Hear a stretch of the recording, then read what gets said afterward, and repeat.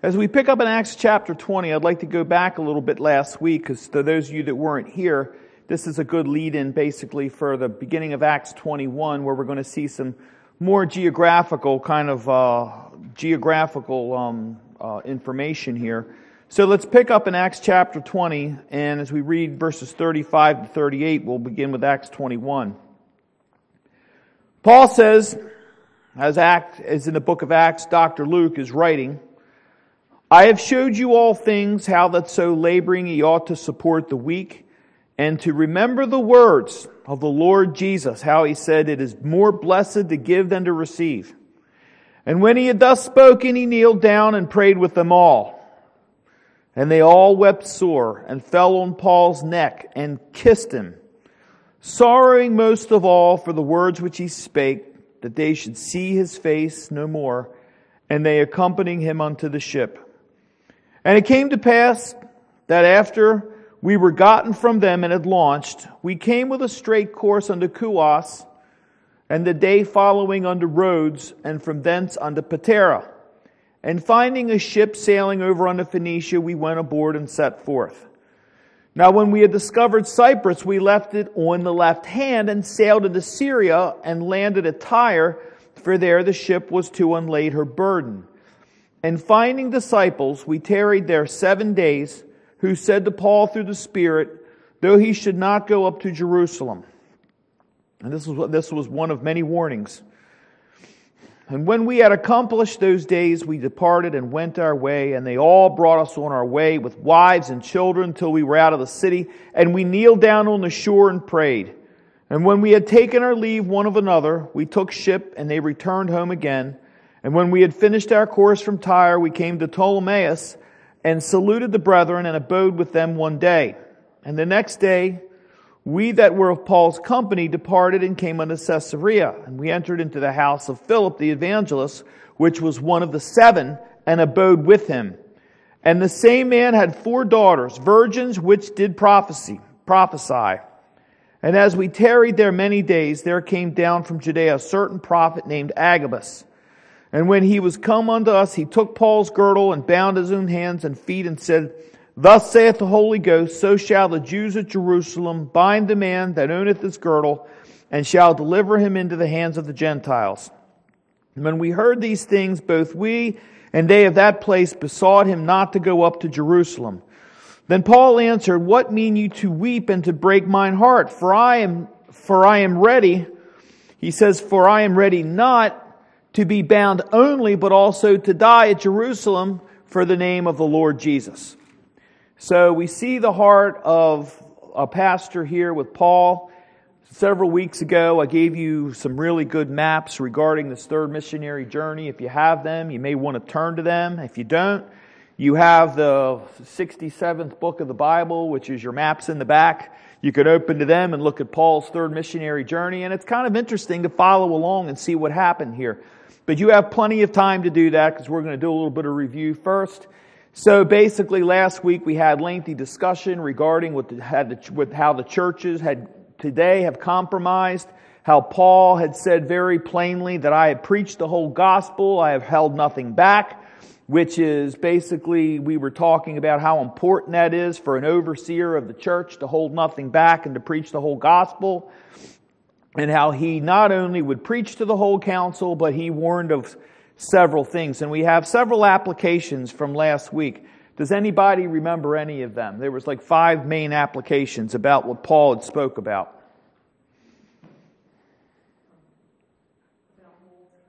Yes, thank you. That was number 2. The first one was Paul preaching the whole council. As he said, I held nothing back. Verse 27. He said there were wolves that have come in, and we talked about how that's not some ancient myth or legend, but it's extremely contemporary, because back then there were wolves that have come into the church, and Paul said they have brought perverse things. They say perverse things. And I think that we can say today that has happened probably exponentially in the church, where wolves have come in, they say perverse things, and they trying to woo their own disciples, and that's happened. We talked about that. So we went into some other applications about Paul protecting the flock, and that's very important. Pastor,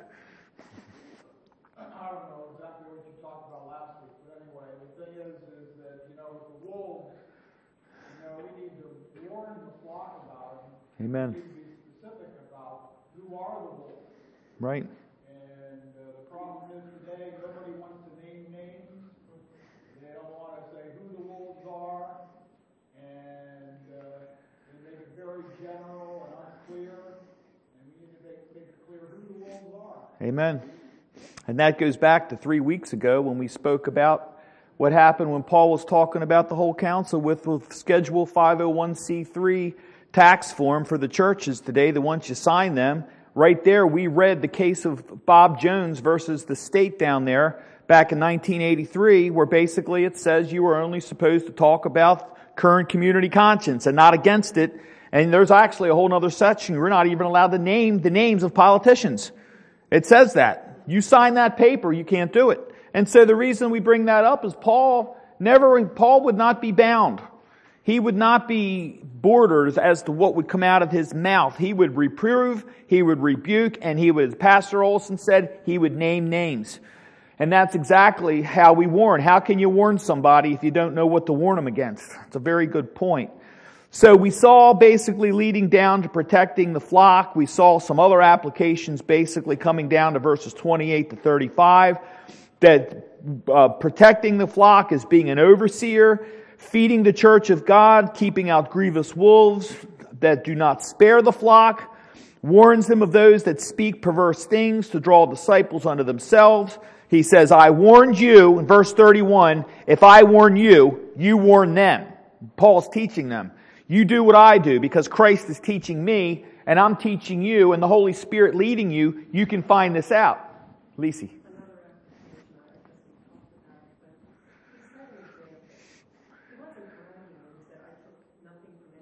Right. Right. Right. Right. Right. You know, that's important because, you know, something we didn't really talk about last week is when we get to verses 33 to 34, the application there, and it basically comes right out of the verse, covet no man's silver or gold. Paul did not. Take care of your own affairs. Be not greedy of gain in the ministry. And what Paul is saying here, and that's a very good point, is what you don't want to go up against as an overseer or leading the church is you don't want to be bought. You don't want to have strings attached to some big political money coming in or something that'll cause you to be very careful because once you have it, it's hard to lose it. He's saying, I wasn't greedy of gain. I took no man's gold. I took no man's silver. He was saying, I don't have strings attached. He kept himself free because Christ said himself, he that is free indeed. And he had the freedom to preach whatever the Lord laid on his heart. And that was basically, if he was doing it expositorily, it would be from the Old Testament, right? And Paul preached from the Old Testament. So that's extremely important.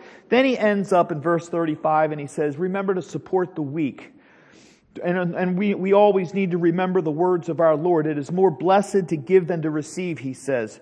And this is right out of the Sermon on the Mount. This is right out of the whole of Christ's ministry, is taking care of the poor, taking care of those that are infirm, taking care of the widows and all. And remember how in Matthew 5, 7 and 8 we read, blessed are the merciful, for they shall obtain mercy. Blessed are the pure in heart, for they shall see God. Blessed are the peacemakers, for they shall be called the children of God. And then we go on to the last application, feed my sheep. And we went back to John 21 and we spoke about how Christ asked Peter, do you love me? Feed my sheep, feed my sheep, feed my lambs, feed my sheep. He says, feed them. Don't take from them. Don't use them as a demographic in order to be able to make big money, in essence. The ultimate question that we ask, that we were talking about where we left off, was what think ye of Christ? And when Christ asked Peter, do you love me? Love is everything, and it is life or death to our Christian duties to Christ. Love is everything. Paul laid out what love is all about. And we ended with these verses, 2 Corinthians 5, 13 to 15. For whether we be beside ourselves, it is to God, or whether we be sober, it is for your cause. For the love of Christ constraineth us, because we thus judge that if one died for all, then we're all dead. And that he died for all, that they which live should not henceforth live unto themselves, but unto him which died for them and rose again. And so we see how Christ says, basically, and what we talked about last week, is being a Christian is a throwaway life in a lot of ways. When we give ourselves over to Christ, the Lord is giving us unto Himself, and we're there for others. And Christ had said to Peter, "Lovest thou more than these? Lovest thou me?" And it proves Christ does not trust His sheep to just anyone. That's what I love about that. He doesn't just hand His sheep over to wolves. And because of being greedy of gain, Paul would not do that. Peter wouldn't do it. He would look at the travels. We're about to go in. We're going to see some more cities. And in each one of those cities, the first thing that Paul does is he would preach in the Jewish synagogues. He would do that. That's kind of dissipating now because Paul is getting ready to go into some really hard times. But he would always search out the disciples, and he would always go after the playing field and see what he was up against. He would differentiate those that really loved Christ, those that he was teaching, and those that were wolves. And that was a very important job that he had. Remember what Christ said in Luke chapter 17, verses 1 and 2. Then said he unto the disciples, "It is impossible, but that offenses will come. But woe unto him through whom they come. It were better for him that a millstone were hanged about his neck, and he cast into the sea, than that he should offend one of these little ones." And that is the condemnation that Christ has left for those wolves that come in and say perverse things to draw out the disciples and to basically hoodwink them. Paul is in peril. As we go here, as we go to chapter 21, we see that it's interesting how chapter 21 opens up as we read, "And it came to pass that after we were gotten from them and had launched." Find that very interesting. We see this opening phrase begins with an interesting word pattern. It says that we were gotten from them. I find this fascinating that it does not say that we had left them and arbitrarily would love to stay with them, but we had to move forward, is what he's saying. Once again, it says that we were gotten from them and had launched. And to finish up chapter 20, when you see those last verses, they kissed him and they wept sorely over him. That wasn't just a goodbye because of such real intimacy with the ministry with Paul, but I think it goes more than that. And I think if we look at that, I think Paul was now really believing that now it's time to go move forward because of the peril that lie ahead there. He didn't want them persecuted. He knew they were coming after him. Asia Minor, eyes were upon him, and it was time for him to go. But ultimately, the main reason was the Holy Spirit had grabbed his heart, and it was time to move forward. Here's a conflict, not between the disciples, elders in the church, but Asia Minor was heating up. It was becoming a hotbed. And there were two ways that Paul could see by the direction of the Holy Spirit. He needed to get moving at this time. The Holy Ghost had moved Paul to get to Jerusalem. And Paul in his heart would have thought that if he stayed in the contention that continued to rise amongst the Romans and the Grecians and the Jews on top of that, that these three major factions, the people there themselves could have also been bodily harmed, jailed, and maybe beaten and crucified. And on the second hand, when they wept sore and fell upon Paul's neck and kissed him, they may have known themselves that he wasn't safe anywhere. All along these journeys, we go into the Grecian islands, the archipelago there, that basically all these islands right there in the Aegean Sea, in the Greek area, that all along there and on the way down to Syria, both places he's warned not to go to Jerusalem. He is warned that there is a real hotbed there and it's very dangerous. You talk about a superhero. You see all these paper people that are on television pretending to be superheroes, going around doing all these incredible things. Paul the Apostle was incredible. He was an incredible man. He had such courage and such strength. We see here that this hotbed is going to be a hotter bed in Jerusalem because there are many that lay await for him. And he had said on occasion that he had to go bound in the spirit of Jerusalem and not knowing the things that should befall him there. That takes an immense amount of faith to be able to do that. Most people would have turned and went the other way. They would have found a convenient ministry, maybe on some beautiful island, and just opened the Bible, handed out some stuff, and just stayed there and said, "Oh, that's easy. I'm not messing with this." But no, he said, "I'm going to Jerusalem no matter what befalls me." And the spirit, I'm bound in the spirit. I think the question for us as Christians this morning is, are we bound in the Spirit with our ministry and with our love for Christ? Are we bound in the Spirit to pray and to ask the Spirit to move us day by day? Or is our ministry just 40 minutes on Sunday morning? We see some of the towns which actually were islands that would lead to the port where Paul would go to Syria, and he has an incredible journey. We read here in verse 1 that we see he came straight course into Chios, or it's also called Kos. C-O-S is another word for it if you look it up. And the day following went up to Rhodes, and from thence unto Patara.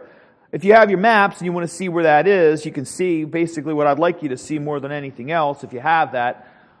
Look at those little Grecian islands and look how long of a journey it was from there all the way down to Phoenicia, Syria, where you see Tyre and Sidon right northwest of Jerusalem. That is an incredible voyage. And what happens? Well, first he's at Chios, or Kos, or Kos. It's a small island in the Grecian islands between Miletus and Rhodes. It is in the archipelago opposite the coast of Korea and Asia Minor. Famous. It was very famous for expensive wines, ointments, purple dyes. And remember Lydia, the seller of purple. And we see fine textured silk, cotton items that were very expensive. And a lot of these islands and all had all of these expensive items. And what does that tell us? Basically what Paul was going to have to do in order to get down to Syria, he was not going to board some big luxurious cruise line when he at his leisure, book it months ahead of time and have some easy first class ride down to Syria. He's going to be in this rickety cargo ship, bringing these goods all the way up from the Grecian islands down, all the way down hundreds of miles down to Syria, and he's going to be basically sailing with the cargo. And that's basically, these were trade ships. And here we're, kind of building this. We see the shipping here has expensive items. These areas had expensive items. And this is kind of interesting because it's not easy to get a sudden, quick ship to go exactly where you want it to go, all the way from, he actually left from Patara and went all the way down to Syria. It takes time to do that. You ought to try to get a ship today. I mean, there's been some time in my business over the years, there's been incidences where I've worked with certain dealers that have wanted to specifically buy machinery to send them overseas.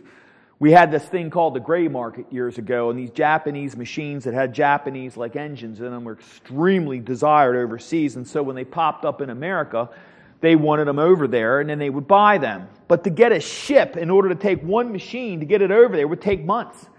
It could be they would go out of the port of Wilmington or the port of Charlotte in South Carolina or down to Miami, and you have to get TWIC cards to get into some of these seaports. It takes weeks to do that. You have to get them shipped. There can't be one leak on any of the machines or else they turn them away and it costs hundreds of dollars to fix the leaks. They can't have any kind of contamination on them because they won't allow that to go into other lands. And so it takes weeks to get shipped. And once you get a machine or some kind of a shipping container or something on one of these ships, it's weeks before they go overseas and they land over in Europe or some of these other areas. And you can see this was no different. And it just so happens he just basically gets this ship going to Syria when he needs it. It didn't take him months. It was actually pretty quick. That's the direction of the Holy Spirit. The Lord had all of this ready for Paul. He had everything just the way he wanted it, as always, in his providential work. And then we see he went to Rhodes. This is a large island in the Aegean Sea, southwest of Asia Minor. Another major tourist and commercial and tourist center. And as you would enter into the harbor of Rhodes, there stood a famous Colossus of Rhodes, a huge bronze statue of the sun god Apollo, built by the Greek sculptor Charis, one of the 7 ancient wonders of the world, like the goddess Diana. There's this big, massive statue as you come into the harbor right there. And thus, basically, that kind of solidifies and shows the sentiment of all the areas and the hostile areas that Paul was in, that it was all pagan worship. Greek philosophy, they worshipped all these gods. Remember Mars Hill and in the unknown God. And then from there he goes to Patara, or that is actually in the southern Turkey region. And that's always, even to this day, been a hotbed. This was a coast city of ancient Lycia, from which Paul took a ship for Phoenicia. And because of its excellent harbor, many of the coast trading ships stopped at Patara, and this is where he left from, which therefore became it was a wealthy port of entry to the towns of the interior. So it looks that Paul did not board a luxurious cruise ship. He's on a cargo ship, and the chances of getting this ship going to Phoenicia was probably not very good, but he got one, and he's on his way, and then he would make this voyage. Anybody have anything to say? Any questions up until now? Anyone? Okay. Well, so far as we've seen the travels of Paul throughout the Gentile nations to preach the gospel, he has seen a great harvest of souls gathered unto Christ through the gospel. And also likewise, we've seen great persecutions to Paul. He had endured through the Greek nations and throughout the Gentile regions and through all of this. Yet still, out of all of this, the Lord kept him safe. The Lord delivered him. And we can see how the Lord watched over him and guided him, as we can read in many verses. But can someone read 2 Timothy chapter 3, verses 10 to 12? You can read that as soon as you get that. 2 Timothy 3, verses 10 to 12.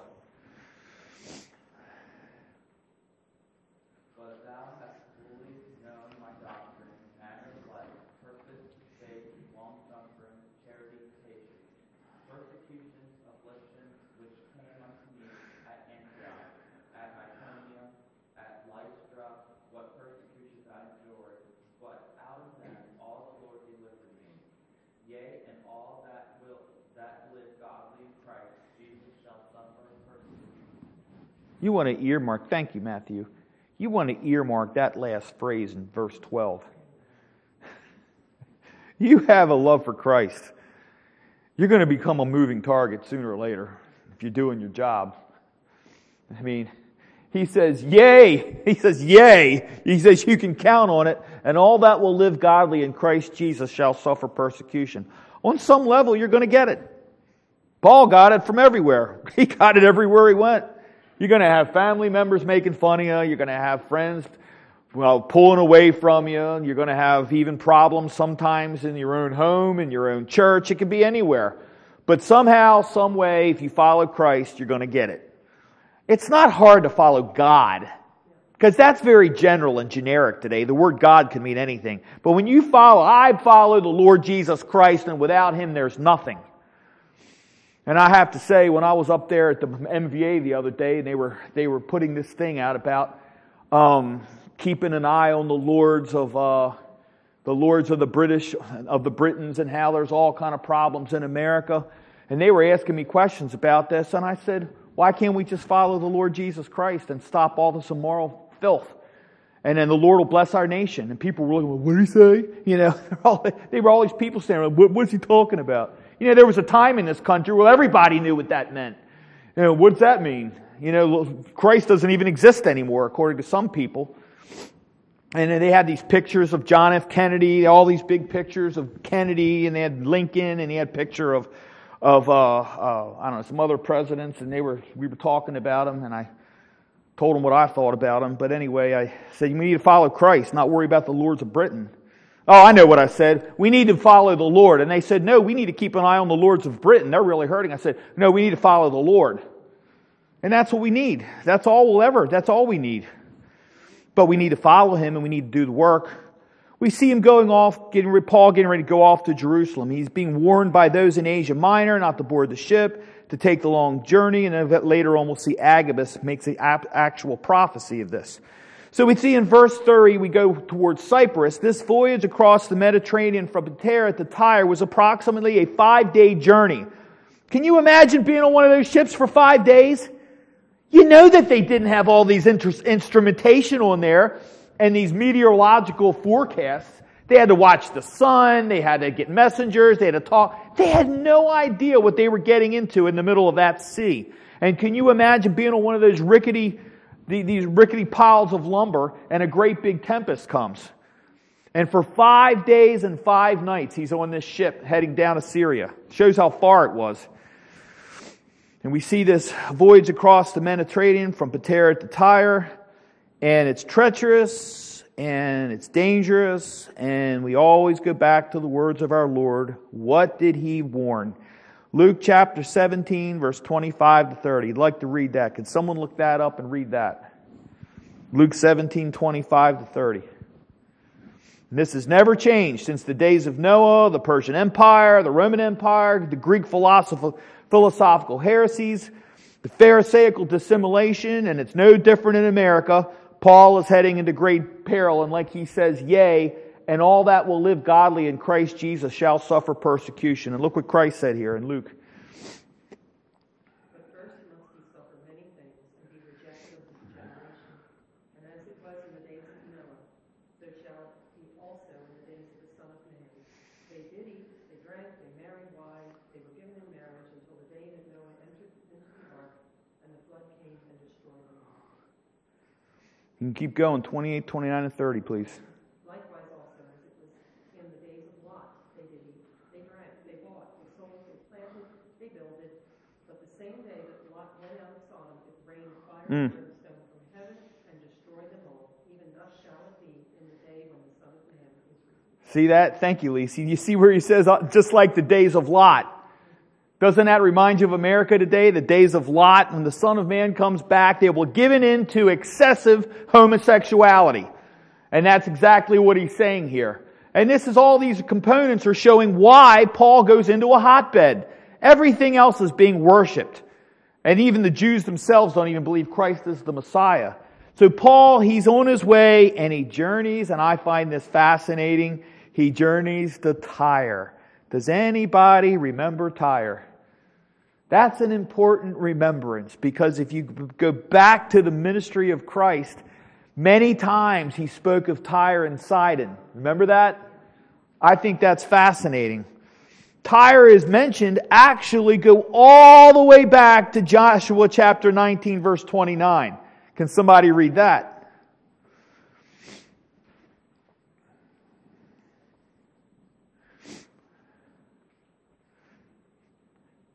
Joshua 19:29. Anybody have that yet?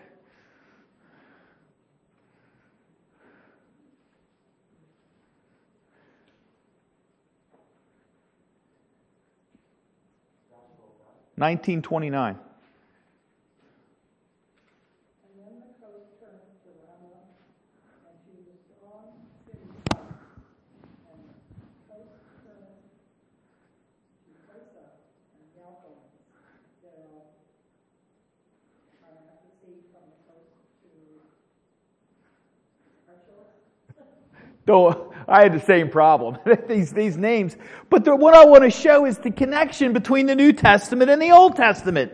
Look at the geographical significance there. There's Tyre and Sidon, and if you research the towns of the borders of Asher in Joshua chapter 19, you'll see that these cities were renamed, basically a lot of them because of the Roman Empire and the Hellenistic period. They were renamed, some of these cities were, as we'll see in a minute. But these cities existed all the way back in the days of Moses. There was Joshua, they was laying out the borders. It was Canaan, and he was laying out all of the borders of the 12 tribes, and where the Lord told them to go in, rid these areas, and go in and occupy them, and you're going to have judges. But then they started whining, and they said, we want to have a king. And the Lord said, well, you want to have a king, you're going to lose 50% of everything you have, and you're going to lose your daughters and your sons. And we see the progression, and how now we're in the area where it's all kings. We now have the Roman Empire has a king. And we see back in the Grecian era, that's all kings. You don't see what the Lord had laid out back in the Old Testament, but these areas all still existed. And all these are infallible proofs that the Bible is inerrant. Teresa. Somewhere out where is that how the work that is done in some of the continents that was in Tyre and Sidon. I'm going to help you out. Luke 10:13. Go ahead and read it. Because here you're going, that's like a prophecy, Teresa. We're going right ahead to that next verse. That's exactly what Christ talks about. Yes, and that's a parallel verse that's mentioned in other synoptic gospels. That's how important these two cities were to Christ. He went and did a lot of miracles and a lot of ministry in these areas. Woe unto thee, Chorazin, woe unto thee, Bethsaida. For if the mighty work had been done in Tyre and Sidon, which had been done in you, they had a great while ago repented, sitting in sackcloth and ashes. Thank you. See that? Christ is talking about the work in Tyre and Sidon, if they had repented. And he said, you reject me. And then he also says, my apostles, my disciples go from town to town. You go into those cities. What did he say? And if they reject you, shake the dust off of your cloak, and it'll be worse for them than it was in Tyre and Sidon. Remember that, Pastor? Yeah, that scripture you gave is a really good proof for election. Amen. Is that why weren't the works done in Tyre and Sidon? Yep. Because God didn't want them there. And so he did in other places. But anyway, God is the one who has to set the works there. He's the one that gets people saved, and it's up to him. Right. See, the problem is, I believe, Pastor, correct me if I'm wrong, anyone else, people just like to make their own minds up today what they want to do. They want to make God's mind up for them. I'm going to worship Him this way. Or I'm going to worship Him this way by not worshiping Him at all. Go ahead and drive around Maryland today. You will see the golf courses are packed today.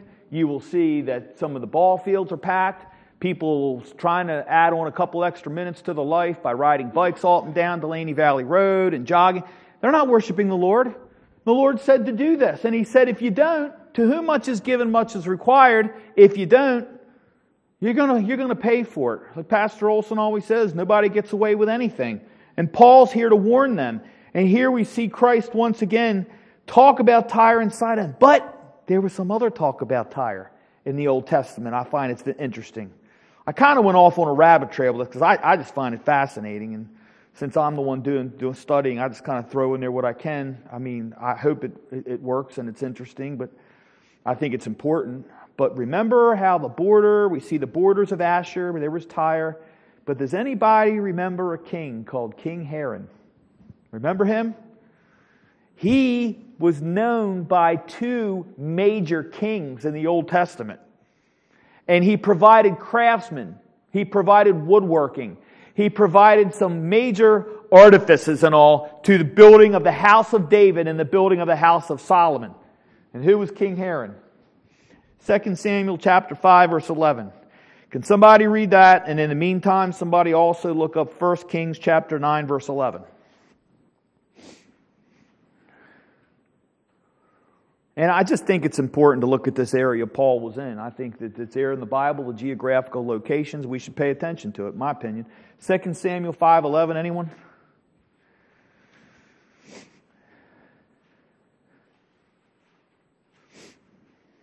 Hiram, king of Tyre, sent messengers to David, and cedar trees, and carpenters and masons, and they built David a house. There he goes. Hiram the Ken. That's the very same city, Tyre. 1 Kings 9:11, if anyone has that. Now Hiram, the king of Tyre, had furnished Solomon with cedar trees and fir trees, and with gold according to all his desire, that then King Solomon gave Hiram 20 cities in the land of Galilee. He loved his work so much with this temple and the work, Solomon gave him 20 cities. Can you imagine being awarded 20 cities? I wish someone would give me Bel Air so I could kick out that new Muslim community up there. You know, he gives them 20 cities. That's a pretty big gift. They're building a whole new community up there on Nova Scotia Road. Isn't that what it is, Teresa? Yep. Why could this be an area that weighed heavily on Paul's heart? You're going to see something here. I never knew this. I never even imagined this. Paul is going into a very interesting region. Now he's been on the boat. Now we have to move forward. We have to hit the fast forward button. It's been 5 days on the boat. Paul's probably tired. He comes into Phoenicia and he goes into these areas. He goes into Tyre and there's Sidon. Look on your map. There's Phoenicia. There's Ptolemais, which Ptolemais actually had another name. We'll look at that. But why would this be an area that weighed heavily on Paul's heart when he comes into this region before he goes to Jerusalem? He spends 7 days in this area. Then he goes to Ptolemais. He's there a day. And then he's out and he's on his way. Well, if you go back to Acts chapter 11, verse 19. Acts 11, verses 19 to 21. Let's read that and see if you can see if you can see a connection here. Anyone have that? Acts 11, verse 19 to 21. Go back a few pages from where we're at. This was a hotbed for Christianity. Many were incarcerated with their families, beaten, killed, or relocated. That might give you a clue. Now they which were scattered abroad upon persecution arose about Stephen, traveled as far as Phoenice and Cyprus and Antioch, preaching the word to them and the Jews only. And some of them were men of Cyprus and Cyrene, which, when they were come to Antioch, spake unto the Grecians, preaching the Lord Jesus. And the hand of the Lord was with them, and a great number believed and turned to the Lord. See that? Thank you, Jacob. Look at the connection there. Who was the one that was killed in these verses? Yeah. Deacon. He was a deacon. Stephen. Who was the one that held the cloaks of those that were picking up the stones and hurling them at Stephen and killed him? It was Saul. Paul. That was his former name. Paul's going into the area here where the disciples around that knew Stephen, and they were all friends, evidently. They were disciples, they were followers of Christ. They had fled. It says, now they which were scattered abroad upon the persecution that arose about Stephen traveled as far as Phoenice and Cyprus and Antioch. This is the area that they went to. And Paul is going there to see the very people that hated him, but then loved him. How could that ever happen? And when you think about it in ministry, Paul was the one killing their friends. He was the one on the road to Damascus that asked for a petition from the governor that he could go and expand his territory all the way out to Damascus, and he runs into Christ on the road to Damascus to go get them. And he was there holding their cloaks. Who else could ever, in any type of, you want to call it religion, faith, belief, whatever you want, what else could you see a reversal like this than of that of Christ? Lisi.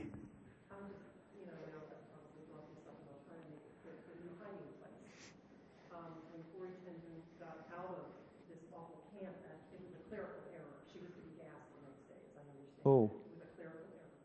She was on the lecture circuit, and she had gone, and she was preaching about love and forgiveness and sharing her testimony. And this SS guard, who was one of the ones that used to watch her, butt naked, skeletal, waiting in line to go get a shower, and he made fun of her and he mocked her. There he was, and he came up to her, and he just said to her, he was listening, and he says, yes, it's wonderful to know that we're forgiven, isn't it? And he reached his hand out to her, and she just said, dear Lord, I can't forgive him, I can't. And she just says, give me your love and forgiveness. And she said, the Lord just reached her hand out, and she says, the minute she touched his fingers, she was overwhelmed with the love for this stranger, this man that had persecuted. Only the Lord can do that. Only the Lord can do that. I was really struck with that. Right. And of course we have not because we asked not. Right. So if it's not there, it's because there's something in us that doesn't want to go yet. Amen. We want to hold on to our right to be right on something. That's a perfect way of trying to bring this around. It's so important. Brother Jerry. That's an excellent point. I was recalling an old hymn years ago called Down to the River to Pray, studying about the good old way. Right. Well, we see that little detail here in Acts 21. And also back in Acts 16, at the conversion of Lydia, where they actually moved from place to place throughout this land.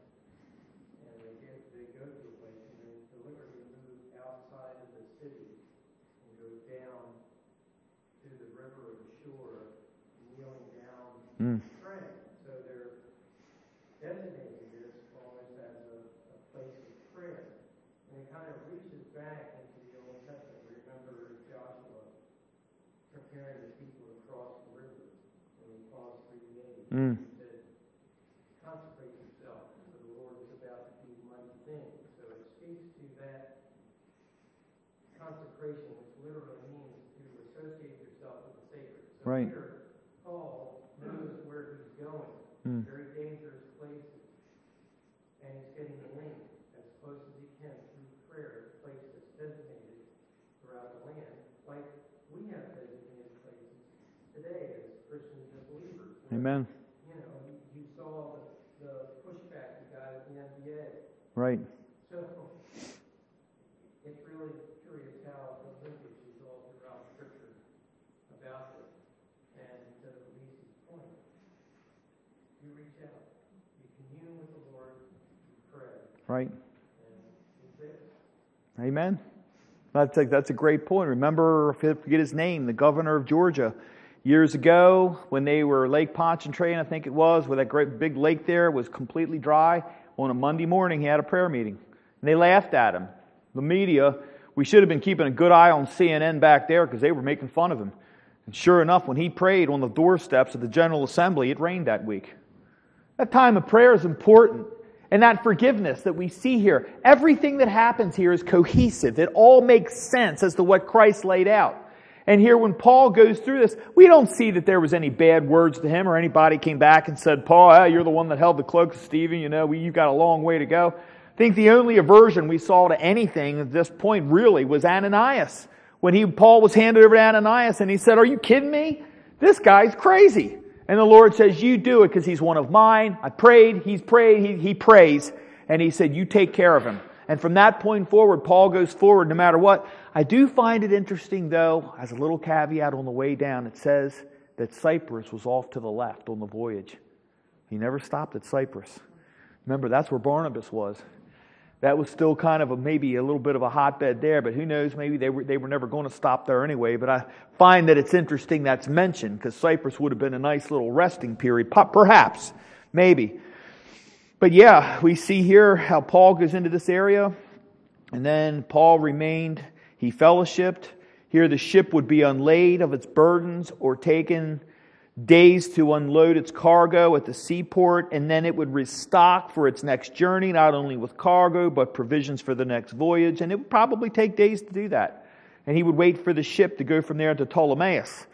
And we see there was such obvious peril that where Paul was at this point, at the Grecian islands, he was warned not to go to Jerusalem. Then he was warned here not to go to Jerusalem. Then he journeys about 25 miles south of Ptolemais, and he abides there one day back from the ship, which today is just south of Lebanon. Then he was at the city, the Old Testament city actually is called Akko, or Akko. I think that's how it's pronounced. In Judges 1:31, it says, neither did Asher drive out the inhabitants of Akko, nor the inhabitants of Zidon, nor of Elab, nor of Achzib, nor of Helbah, nor of Aphek, nor of Rehob. And Akko was renamed Ptolemais during the Hellenistic Greek-speaking Jew period and came under Roman domination. Paul was there one day, and he went there from there to Caesarea to see an old foe who became a dear brother and friend. And that old foe would have been, Philip was one of the deacons. Philip the evangelist now pops up. And I think that's fascinating. And I think that it's maybe not a good thing to go into that because it's a lot. But I would like to say is we need to stop here. But we read about Philip the evangelist back in chapter 6 and 8. And remember his encounter with the Ethiopian disciple that loved the Lord and wanted to know all about Isaiah 53. Philip was one of those deacons. He would have been a dear friend of Stephen. He's mentioned in Acts chapter 6. So this would have been one that maybe Paul could have been thinking in the back of his mind. I wonder what Philip the evangelist is thinking right now about me. But you will find out that the only other time that the word evangelist is referred to, as we go, and we'll see that next week in the book of Timothy, is when Paul goes to Timothy, do the work of an evangelist. But the only one that it's called an evangelist in the Old New Testament here is Philip. And we'll see more about him next week. So let's finish with prayer. I'd like to ask maybe Pastor Olson if you could close us this morning. Thank you.